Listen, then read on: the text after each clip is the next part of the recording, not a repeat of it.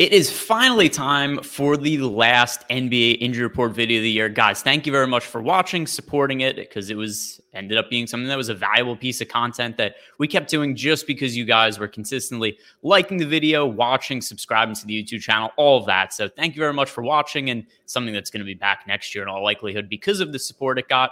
Also, shout out to Prize Picks, who is sponsoring the show. If you're signing up at Prize Picks for the first time, use the promo code Awesemo. Get up to a $100 bonus on your first deposit and get yourself one free month of Awesemo Plus Platinum.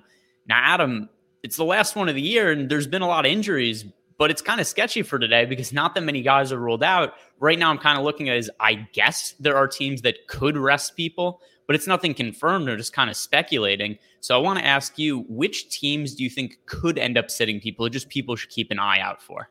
Yeah, I think the ones that really stand out there are Milwaukee, first game of the night, so not a huge issue as far as being surprised later, but we haven't gotten their injury report. They played yesterday. They don't have any real incentive to run guys out there on a back-to-back. Wouldn't be shocking if you see any of their starters resting today.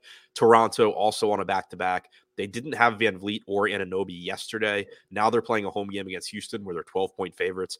Wouldn't be shocking if any of their starters end up resting. I think those are the two that really stand out. I mean, OKC is doing whatever OKC is doing. At this point, I just assume that they're going to run their G League squad out there again, and that you're not going to get Pokusevski and those guys. But kind of the way that Josh and I talked about it this morning, if you get OKC starting lineup and Pokusevski and those guys are in it, then obviously they're playing. If they're not in it, it seems pretty safe to assume they are not playing. So it's easy enough to handle that one. Yeah, and just my guess on what happens here, and we're going to get more information later. I'm just kind of guessing, I guess, for the sake of fun right now. But I think the Raptors will probably play Fred Van Vliet today and then rest Pascal Siakam, just kind of do the inverse of what they did. And then we've also got other weird stuff, like the Blazers have listed Josh Hart and Justice Winslow questionable. I would be stunned if they end up playing. So yeah, I guess fortunately, no big DFS impacts there anyway, because I think Portland's gotten to a point where, assuming they don't start ruling guys out, none of them look that good anyway. So then if you're just adding Winslow and Hart to the mix, it just makes everything look even worse. Well, the good news is at least we do have some talking points, because there are teams that have already ruled players out for tanking/rest purposes at the end of the year, starting with the Wizards. Kyle Kuzma, he hasn't played for a little while, but now in addition, Kristaps Porzingis is out today. For whatever reason, they decided now is the time to rest, and they've been playing him in back-to-backs coming back from a knee injury. But Porzingis and KCP both going to be out. What does this open up for Washington? It should open up a lot of Daniel Gafford at center. He's $3,900. He's been backing up Porzingis, played a little bit alongside him recently, but mostly just has been the backup. So I expect he'll start. It should get Thomas Bryant into the rotation at 3K. Wouldn't play those two guys together, but you certainly could see, the game play out where Bryant has a better game than Gafford. I'm sure he'll be lower owned since he's coming off the bench. You should see increased usage, increased scoring opportunities for guys like Rui Hachimura at 5,300, Denny Avdia at 5,400. Ish Smith's been over a fantasy point per minute guy with the Wizards all season. He's likely to continue producing as well. But I think Rui and Denny are likely to take on a bigger scoring load. All right, and the next piece of news we have to talk about here, Alex Caruso is questionably sat out last game, and there are some extra minutes to go around in the backcourt. Even if Alex Caruso himself isn't a high-usage player, this is a positive matchup for the Bulls against Charlotte, and Caruso has started for big portions of the season. So guys like Kobe White, I would assume it would be in line for extra minutes, but who would be the best value options if Caruso doesn't play?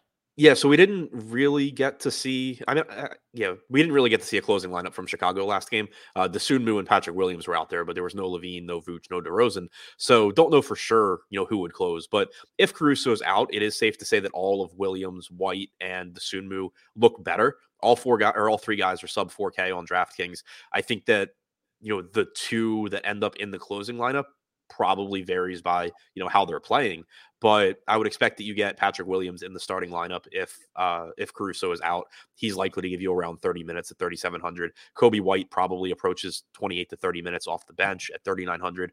Certainly gives you a nice ceiling in a good spot as well. And then the Dosunmu, not a high usage guy one way or the other, but if he does have a path to 28 to 30 minutes instead of 24 to 26 at 3,800, that's not horrible either. All right, now let's close this out by talking about the Lakers, the final team we have to talk about this year. Unfortunately, I wish we were talking about Jimmy Butler. I would have loved to have closed with that. I think that would have been the perfect way to bookend this, but it's going to have to be the Lakers we close with, and they are going to be a massive piece of injury news for tonight. LeBron James done for the season, which means he will not be winning the scoring title, did not play enough games to qualify. In addition to Anthony Davis, Russell Westbrook not playing tonight. Appears they are not going to be playing for the rest of the season either.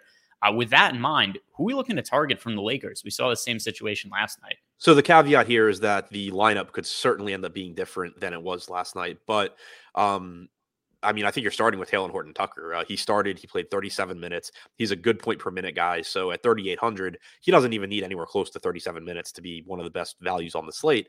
If he does get there, then he looks great. Malik Monk's salary somehow came down on DraftKings by $400. He played a ton of minutes last night. You know, you're going to get a lot of usage there.